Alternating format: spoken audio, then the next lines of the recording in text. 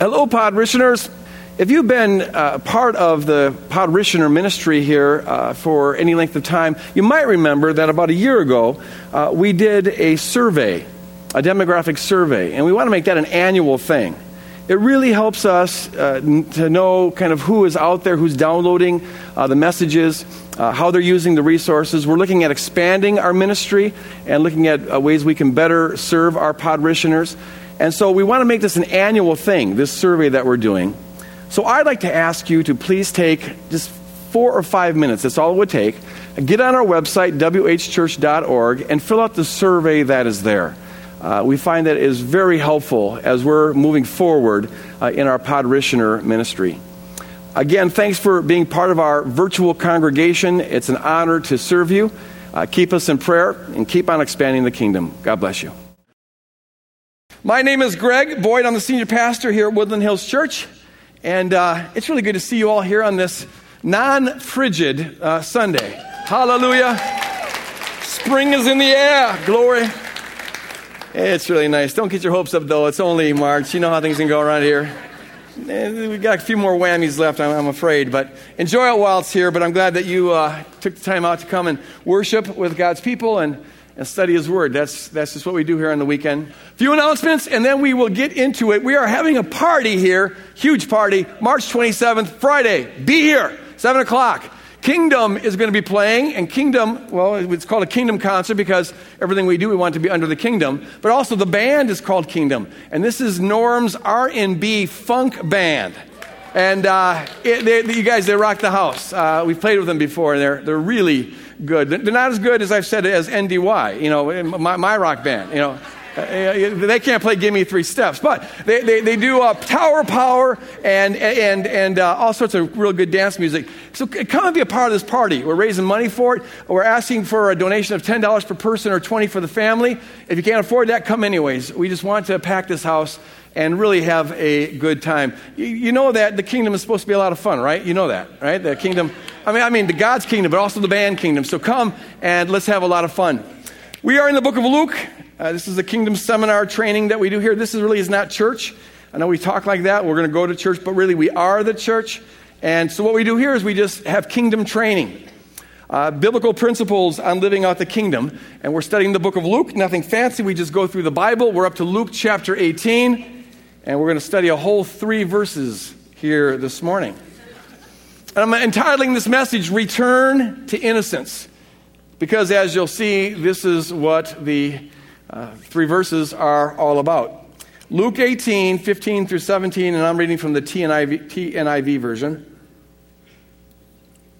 It says, people were also bringing babies to Jesus for him to place his hands on them. They wanted Jesus to bless their little babies. When the disciples saw this, they rebuked them. But Jesus called the children to him and said, let the little children come to me and do not hinder them, for the kingdom of God belongs to such as these. Truly I tell you, anyone who will not receive the kingdom of God like a little child will never enter it. Anyone who does not receive the kingdom of God like a little child will never enter it. Pray with me here for a moment. Father, Abba Father, Heavenly Dad, God, we ask that you would use this message to reduce us or grow us better to become infants. In our attitude towards you and towards others, to become innocent infants. Jar us, wake us up, shock us. Help us to reframe our lives if necessary, to surrender some of our adulthood when we're acting like adults when we're supposed to be as little children. Grow us into infancy, we pray, in Jesus' name. And all God's infants said, Amen. Amen. Let's start by looking at a film clip. This is a video clip of my favorite band. It's not my favorite. It's among my favorites, though. Enigma. Any of you guys like Enigma? They're out there, but it's very cool stuff. And this is a video. It's called Return to Innocence. And so let's just watch it.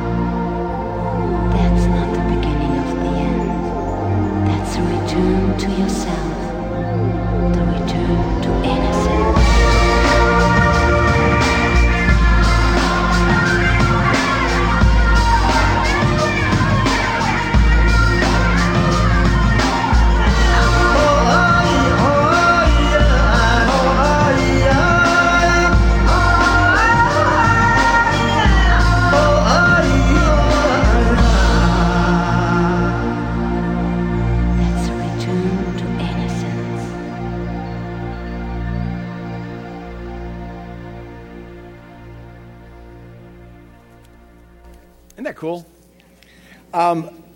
I just like the music, the way they combine melody with a heavy bottom to it. I really enjoy, and have, over the last couple of years, really come to appreciate Native American singing, so from the heart.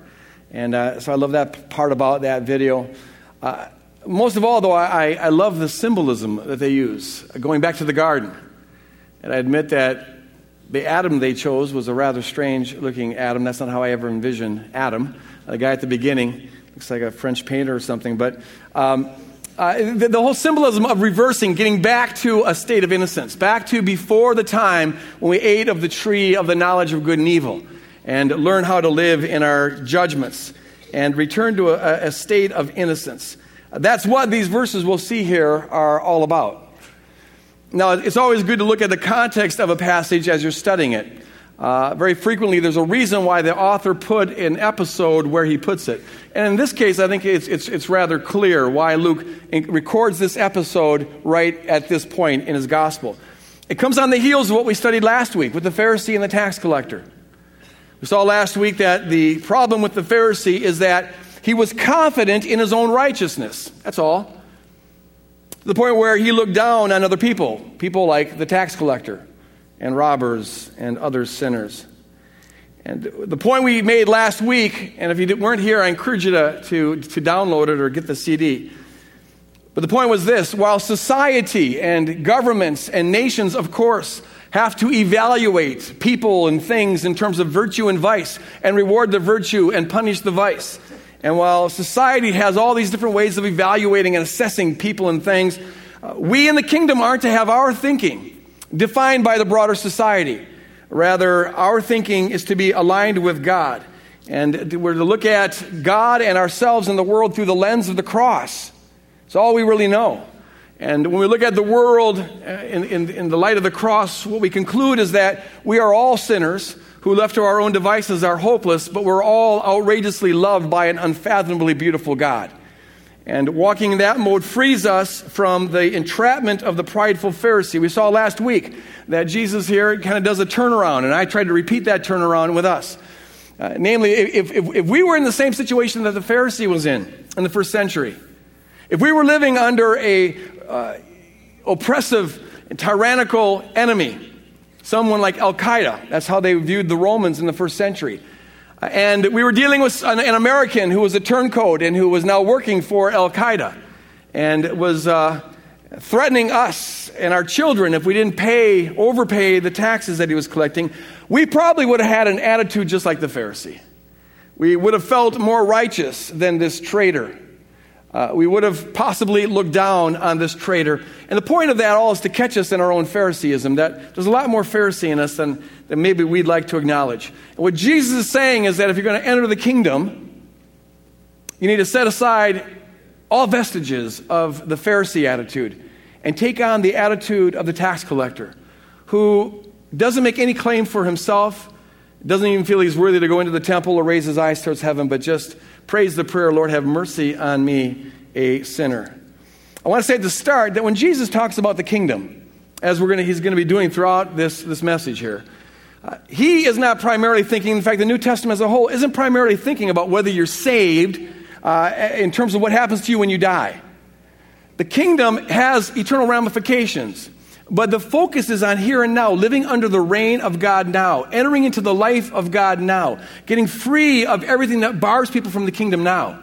And so what Jesus is saying is that if you're going to enter into the kingdom, experience the kingdom, the love, joy, peace, and power, the wholeness of the kingdom, well, then you have to accept the attitude, embrace the attitude of the tax collector and put off the attitude of the Pharisee. Right after that now, Luke gives us this episode. And the reason is, I'm convinced, and I hope that you'll see this as we go through it, is that he's really making the same point here, just in a little bit of a different way. The episode says that people were bringing their babies or very young toddlers to Jesus. The Greek word brephos could mean an infant. In fact, it could go back even to before the time of birth.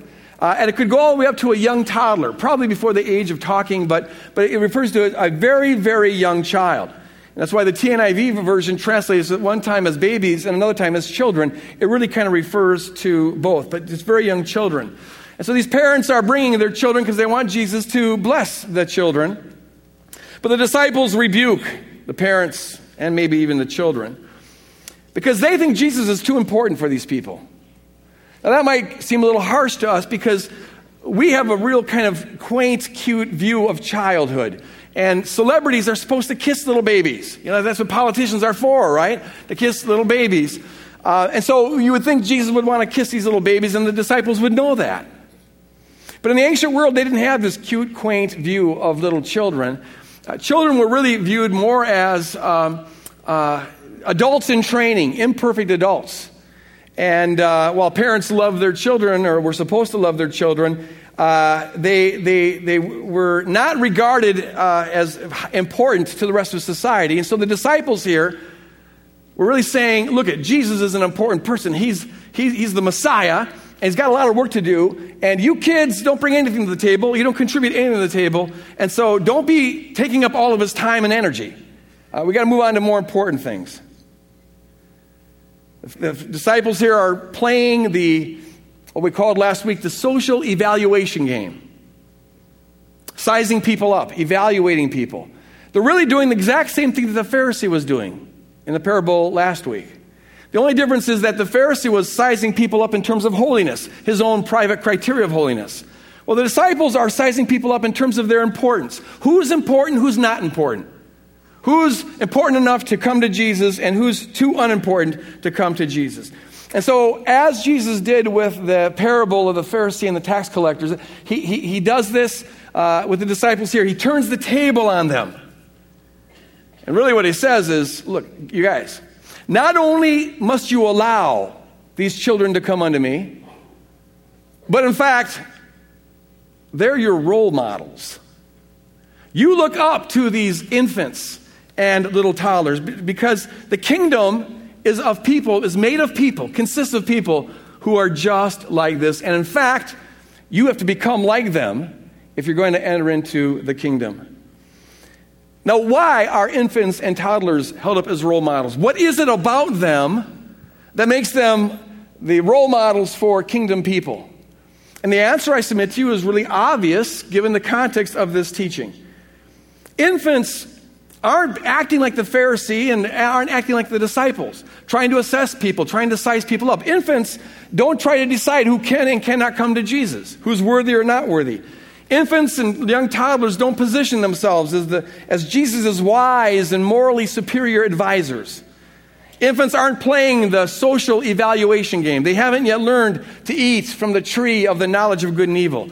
Rather, little babies are much more like the tax collector. They don't make claims for themselves. They don't look down on others. They're free from the social evaluation game. They view God, themselves, and others with innocent hearts and innocent eyes.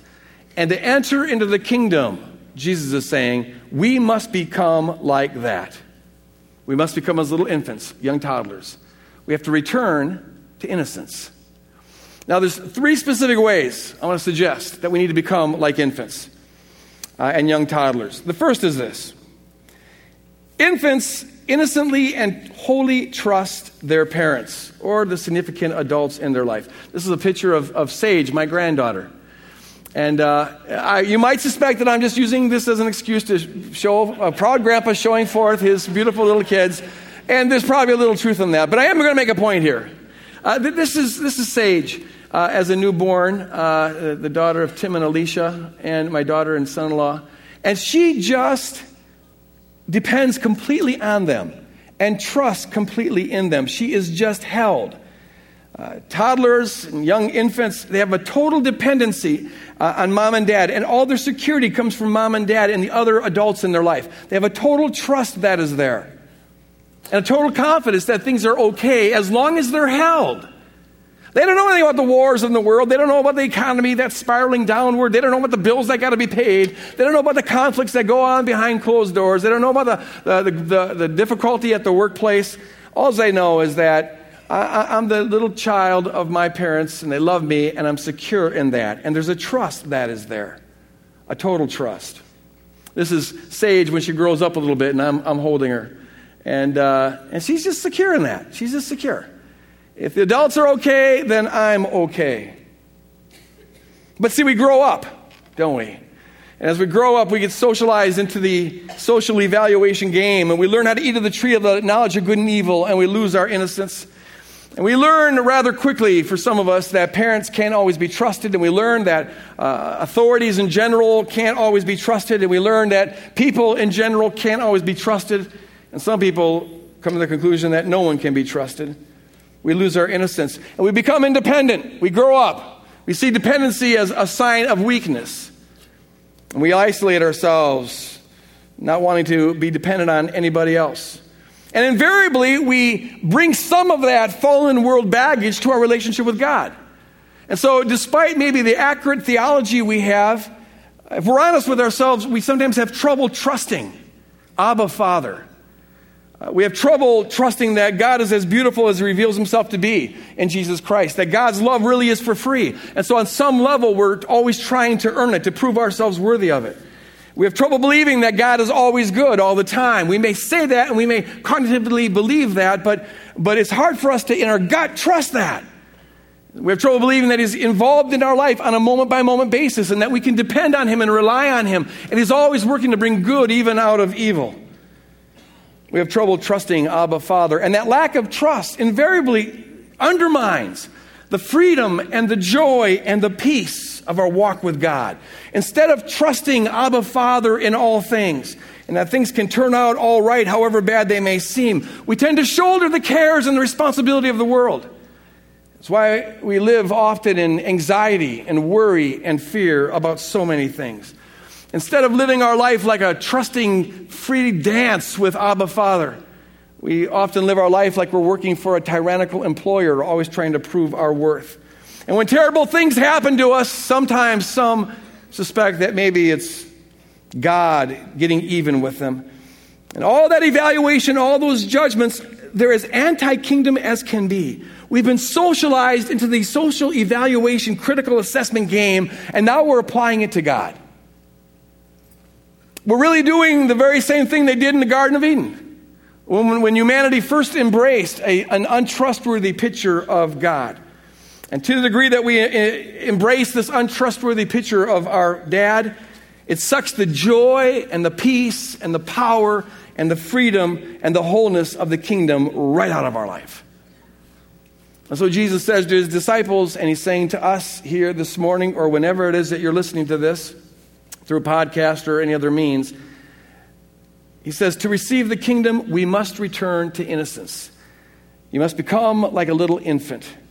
To experience the kingdom, we have to return to an infant's trust in Abba Father and become wholly dependent on Abba Father. The question is this: can we look at our Heavenly Father the way Sage looks at her parents as a little infant? In fact, Dan, could you put that picture up there? I just want to give us a visual.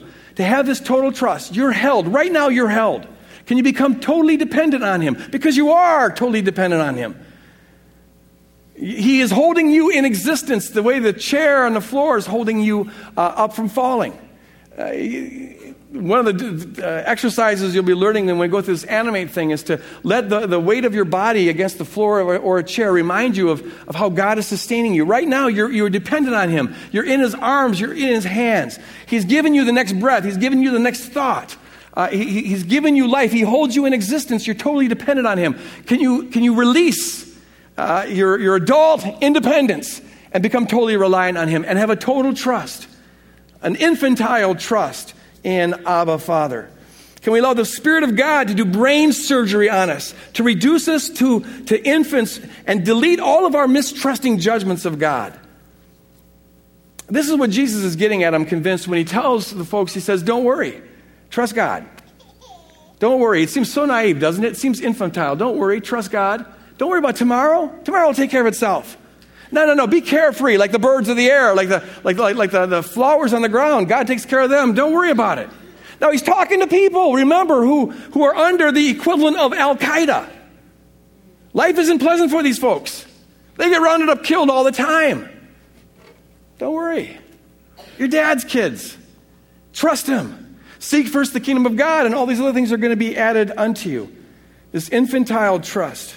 Now, of course, we as adults, those of us who are adults, we have to work for a living, and we've got people who are dependent on us, and we've got responsibilities, and God knows that, Jesus knows that, of course.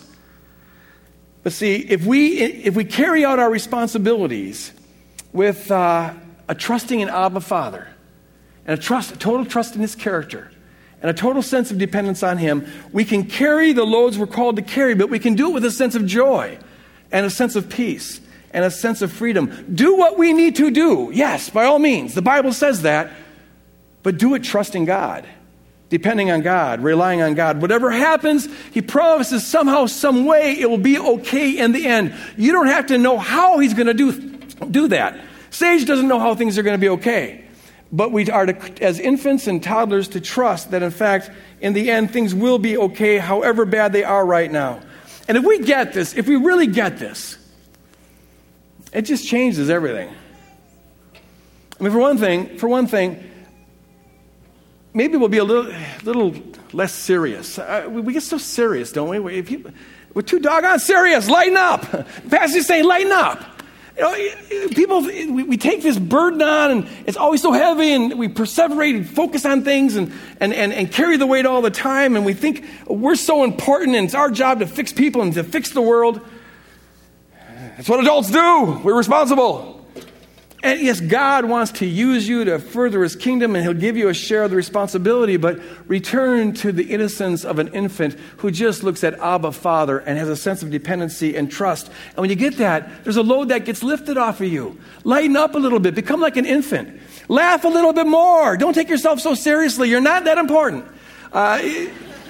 Lighten up, laugh a little more, screw around a little more, play a little bit more, have a little bit more fun. We're manifesting the kingdom when we're having fun. Come to the kingdom party and have fun. Yes, there's a lot of problems in the world. Yes, there's a lot of misery in the world. Yeah, you're not going to fix it on Friday night. Come to the party. Have fun. Carve out space for yourself. Kick it back a little bit.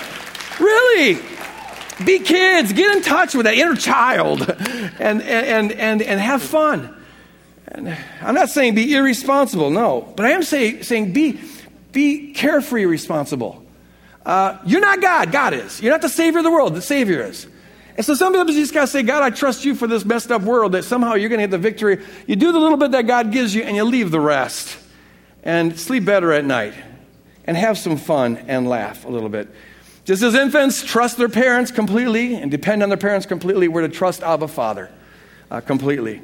Secondly, infants derive, and this is so important here, folks, they derive their whole identity from their parents. Here's me looking into my grandson Soul's eyes. He's, by the way, if you go on YouTube, you can find him doing an incredible little 2-year-old drum solo. Just thought I'd throw that out there. But the world's fastest 2-year-old drummer, you'd be amazed. Okay, look at it. What grown-ups do to kids, the significant adults in their life, is you confer an identity on kids by how you look at them, when you look into their eyes, when you smile at them, when you take time to interact with them, you play with them. You are communicating to a child what they're worth, what their value is. This is my daughter Alicia and Sage growing up a little bit here. You're bequeathing to them their identity. They don't know what they're worth. They don't know their identity. They don't know anything. The adult's job is to tell them by how you look into them and how you treat them, how you play with them, that you are worth, you have unsurpassable worth. And you're precious, and they inherit an identity from you. The job of the parent and the adults in children's lives is to mirror something about what God is like. This is my daughter Danae and Soul. And they end up reflecting what you are giving them. Smile returns with a smile. And the job is to mirror God's attitude towards them so that when they get to the right age, they can begin to transfer that over to God. And little kids trust what their parents think about them. This is why healthy kids who have internalized a sense of identity and worth and significance, they live life carefree. They don't live their life worrying about what someone's going to think about them. They just are themselves. This is Soul again at a Elmo concert. He loves Elmo and Sesame Street, and he just decided to break out of the crowd and go up front and start dancing. And he just was in the moment, having all sorts of fun, kicking it back. He didn't care what people think because he knows his worth. He knows his identity. He just is out there to have fun. He believes what parents say about him. Here's him doing his Thomas the Train dance. He just goes crazy. Thomas, you're the one. Thomas, you're the leader. Thomas is this train deal that he's really into. Infants and little toddlers, they don't think about, reflect on their worth. They just know it and they just live it. But see, then we grow up, don't we? We grow up, and somewhere along the line we get socialized into the evaluation game, and we learn how to eat of the tree of the knowledge of good and evil, and we lose our innocence. And somewhere along the line, we learn that we have to, in fact, achieve our identity, and we have to earn our worth, and we have to accomplish our significance. And sooner or later, we learn that what others think about us is supremely important. And so we learn how to compulsively evaluate ourselves.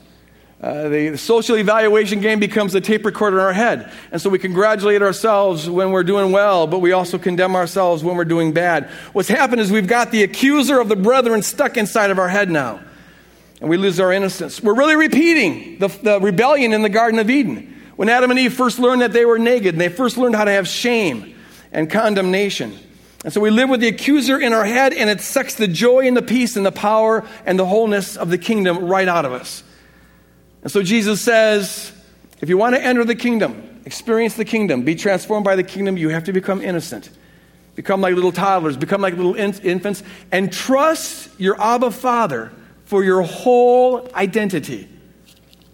The question is, can we learn to trust what God says about us on Calvary the way Sage trusts that what Tim and Alicia say about her is true? Can we learn to depend on God's voice and give it more credibility than any other voice in our life?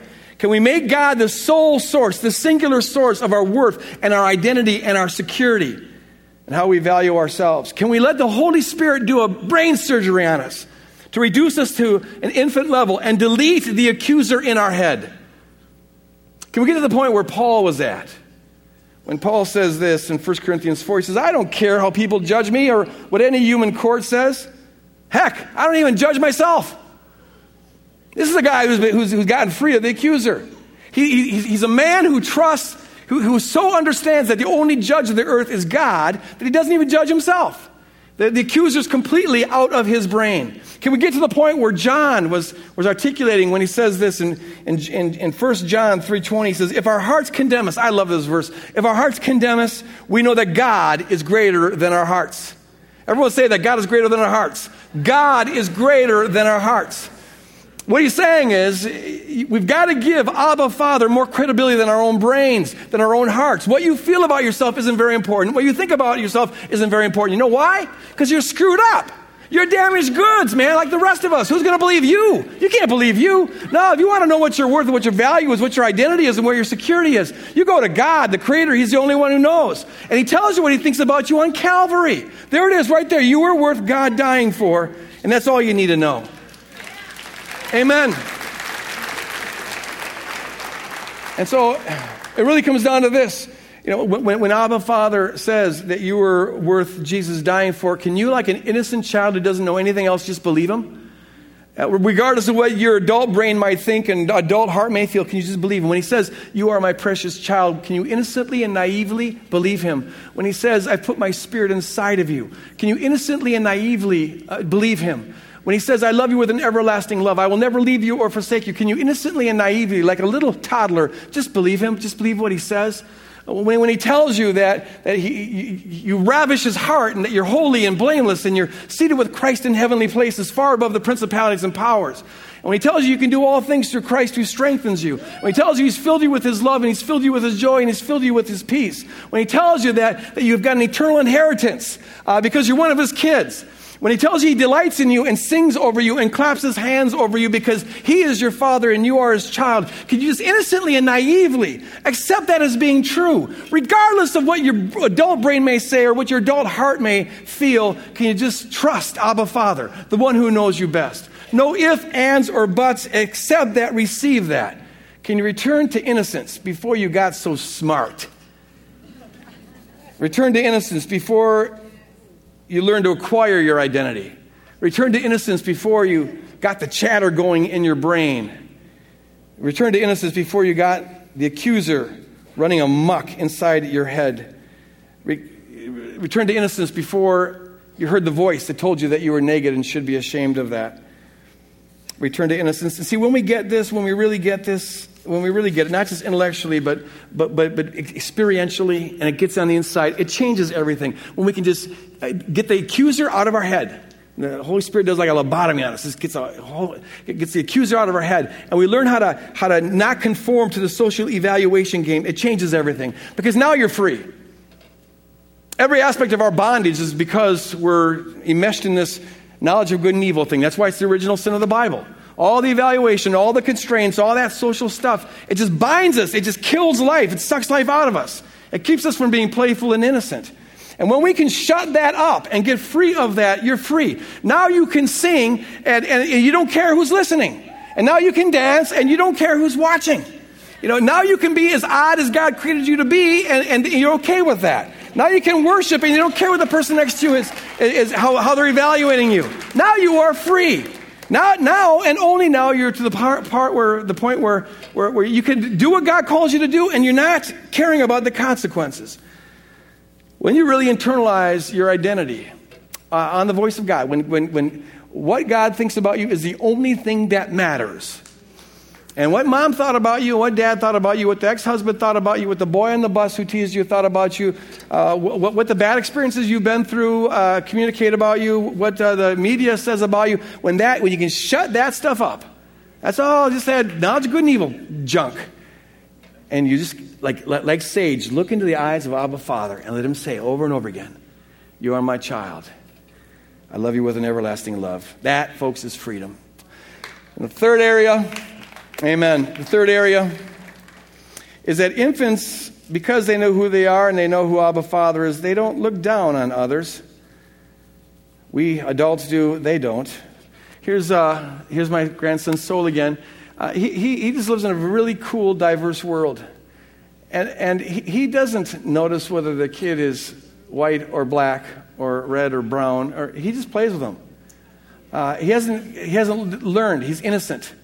Doesn't evaluate people according to the color of their skin. Doesn't evaluate people according to their social class. Hasn't learned to evaluate people according to their opinions about things. He just lives. And see, infants and young toddlers, they haven't yet divided up the world and fragmented humanity and haven't yet learned the us-them thing. Now, they get that really quickly, don't they? It doesn't take very long in this world before they start doing that, but when they're very, very young, they don't. They haven't yet learned to be afraid of people. And if they do learn it, they're getting it from the adults in their life. See, we grow up, and we get socialized into the evaluation game. And we learn how to eat of the tree of the knowledge of good and evil, and we lose our innocence. And so we habitually and instinctively file people into categories, and habitually and instinctively get into our tribal thinking, our us-them mindset, and divide the world up between the good and the bad, and we're always on the side of the good and the right and the wrong, and we're usually on the side of the right. And we learn how to get our sense of worth and significance by the category that we get filed in as opposed to the other person getting filed in. We become like the Pharisee in the last parable, or we become like the disciples in this story, where we're evaluating things. And this is as anti-kingdom as anything can be. I know that a great deal of the Christian religion preaches just this categorization, and you do it in Jesus' name. But I'm here to tell you that is anti-kingdom thinking. That's eating of the forbidden tree. That's the original sin, sometimes being preached as though it was salvation. The kingdom is about collapsing all that. We're really repeating the rebellion in the Garden of Eden, when Adam and Eve first learned to accuse each other and to blame one another. And it sucks the love and it sucks the joy of the kingdom right out of us. Every judgment we have, however socially understandable and even justifiable it may be, because this is what society has to do. But every judgment we have blocks, it corks the flow of the outrageous love of God into us and through us. And we do it so habitually. It bars us from the kingdom. It keeps us from entering into the fullness and abundant life that Jesus came to give us. To return, to enter the kingdom, Jesus says to his disciples and says to us, you must become innocent again. You have to become, if you will, as stupid as a little infant, as know nothing as a little infant, as a little toddler, as innocent as this child. To experience the kingdom, we have to have an infant's freedom from the categories, from the files that we put people in. We have to have an infant's freedom from the evaluation game, such that the only thing we know about others is what Abba Father tells us. See, kids will take their cues about other people from their parents or their significant adults in their life. And if the significant adult all of a sudden shows fear, well, the kid will learn fear. We're to take all of our cues from Abba Father. What does he think about other people? And he tells us what he thinks about other people on Calvary, which is the same place where he tells us about himself and the same place he tells us about us. And what we know, and the only thing we really know, is that all other people, every person you'll ever meet was worth Jesus dying for because he died for them, praying for their forgiveness. And so our job as kingdom people is to be these innocent, naive infants who simply believe that is true. We believe it's true regardless of what we see. We believe it's true regardless of what else we might experience. Society, of course, has to evaluate and judge, rewarding virtue and punishing vice. Society, nations, governments, they have to do that kind of thing. But our thinking isn't to be conformed to that. And Paul says, don't be conformed to the pattern of this world, but be transformed by the renewing of your mind. And the renewing of our mind is to be on this innocence, knowing that every person we see has got Calvary value to them, a Calvary price tag, if you will, attached to them. So society may have to, in fact, does have to put the murderer behind bars, of course. But our thinking isn't to be determined by that. No, yes, society will see him as being much, much worse than the non-murderer. But our job is to simply agree with Abba Father that this guy was worth dying for. In fact, we're all sinners who are loved with outrageous love by unfathomably beautiful God. That's all we know. And so we're to be the one silly people on the planet who pray for the guy, who bless the guy, who pray for his forgiveness. Why? Because Jesus prayed for our forgiveness and died for our forgiveness. That's all we know. I got an email yesterday from a man who was high school friends, and for the last 15 years has been friends, not close friends, but friends, acquaintances of this man in Texas who killed those 10 people a couple of days ago. And is sending him through a head trip, as you could easily understand. And, he was rubbing up against some real evil. And my word to him was this, and it's our word to all of us, is that to stay clean of evil, to not partake of it, to not give the enemy a foothold, you've got to love like God loves. And the best thing you can do, there's all sorts of anger and judgments that you fall into, and you understand that this is outrageously bad. But the only way to stay free from evil is to bless the people who are victims of it. And so you pray for this person and just turn the love faucet, because you've got a wellspring of that inside of you. And yes, society will judge and hate this man, got that. And you pray for the victims, and you can understand why people would be, have these judgments. But we're to be the people who we ourselves have been forgiven an infinite debt, so we forgive. And we pray blessing on him. And we reflect his unsurpassable worth by how we think about him and by how we speak about him. And if the opportunity arises, by how we speak to him and interact with him. And so I encourage this man, if ever you're going to be a friend to this guy, this would be the time to do it, because he needs a friend right now. And maybe this is an opportunity for the kingdom to really open up there. Society may put the murderer behind bars. It must, but our job is simply to say they have unsurpassable worth. And there's a lot of people that hate Madoff right now, and if you just lost all your retirement because of Madoff's scheme, you're probably pretty angry at him right now too, and that's fine. But the Bible says, don't let the sun go down on that wrath. Don't get tangled in that kind of cynicism. No, you know what? Jesus died for Madoff. And as an innocent child, you're supposed to just believe what Dad says about him. And Dad will take care of you. And so you pray for him and bless him.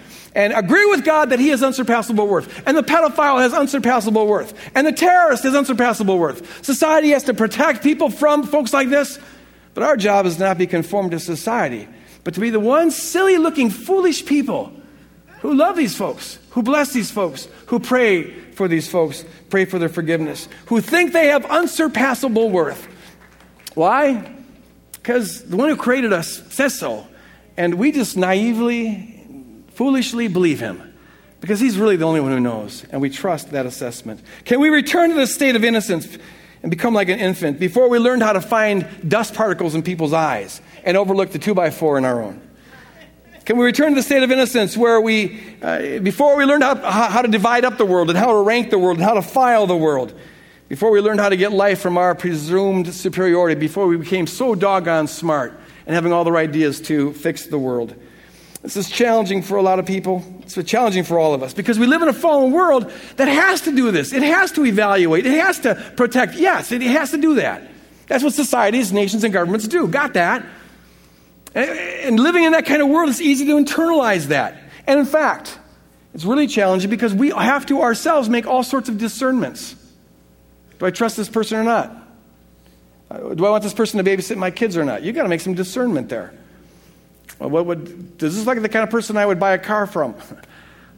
Is this the kind of person that I would like to hang out with in my spare time? Those are all assessments we make, and we've got to make those.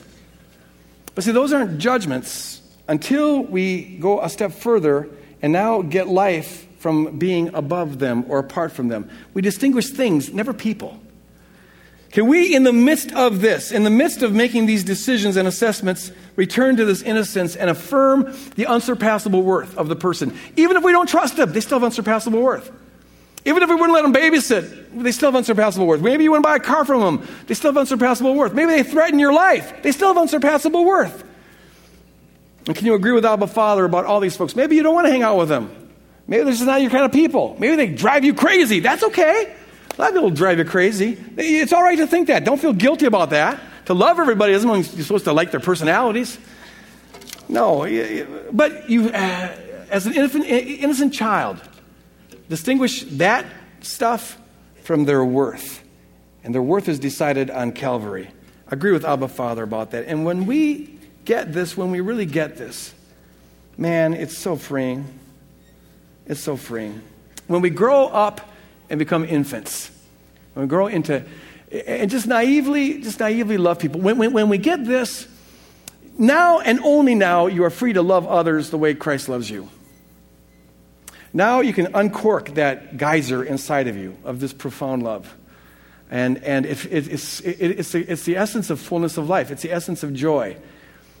To be able to shut off the accuser in our brain, the evaluator, that judgment mechanism, the gossip that's going on, and simply bless people. Agree with God about every person you're seeing, that they have unsurpassable worth. Say a little prayer for them. It's so freeing. Most of the gossip in our brain about other people is because we think we're fixers. We're trying to fix them. Oh, if only they did this, if only this, if only this. Like we ourselves are God. Like we're the right judge of taste and whatever. We're trying to fix the world. We're eating of the tree of the knowledge of good and evil. And that takes a lot of energy and it's total bondage. Every one of those thoughts blocks the flow of love. When we can realize that we're just innocents, return to our innocence and realize that we're just infants and depend on God's judgment. He'll take care, he'll settle the score. We can trust him to do that.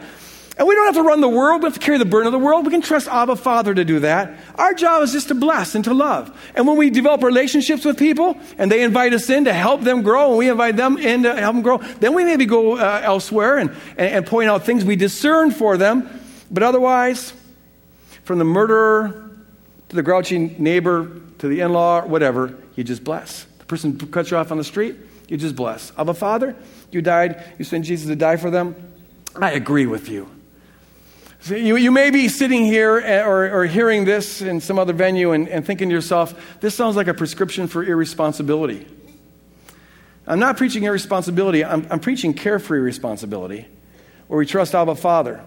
But it may be that if you sense that it's the job of Christians to fix the world because we are the righteous ones, right? It's our job to point out these problems, because God needs fixers like us. Ask yourself the question, how far has that gotten us so far? Remind yourself of this. I mean, it's just possible that you're being too adult and in an area where you need to become like an infant. Maybe you think you know more than you actually know. And remind yourself of this fact, that most of the pain in the world is caused by people who are thinking just like that. I'll fix the world. It goes on and on and on. How wonderful would it be? Wouldn't it be wonderful if we were all just infants trusting Abba Father? I don't think we'd have nearly the problems of the world. And our job is to manifest that. Here's a different way of doing life. We just bless and love folks and walk in this it's really silly naivete. And believe the best, as Paul says in 1 Corinthians 13, and hope for the best. And God uses that to build his kingdom. And when the kingdom finally comes, it will be comprised of people such as this. Innocent little children who simply trust Abba Father. About what you say about me, about what you say about yourself, about what you say about every other person. I'm just not smart enough to figure out any other way. I think you're smarter than me, God, and so I'm going to trust you. And Calvary is where you gave your definitive answer. I'm going to send us off in this prayer. Remember, this is a seminar. You didn't go to church this morning. You are the church.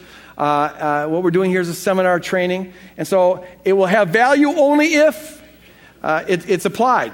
How you feel about the message right now doesn't make a bit of difference.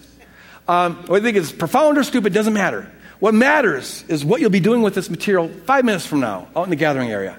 And what you'll be doing with this material when you're driving home and the person cuts you off. And what you'll be doing with this material when the neighbor throws a rock through your window or whatever. It has to get on the inside or it's worthless. And so we have these assignment sheets that we're encouraging people to pick up out at the hub.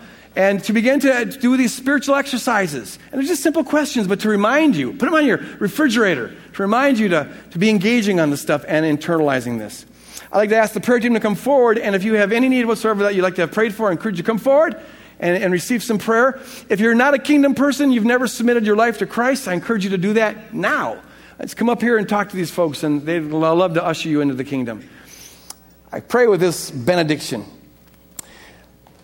May the innocence of God Almighty be on us, reducing us to infants as we leave this place. Holy Spirit, will you remind us to let go of the categories, the evaluation, the tree of the knowledge of good and evil, and help us to walk innocent, just trusting you, believing you are who you say you are, believing we are who you say you are, believing every other person is who you say they are, and to walk in that and to know nothing else, because we are infants. In Jesus' name. And all the infants said, amen. God bless you guys. Go out and be infantile.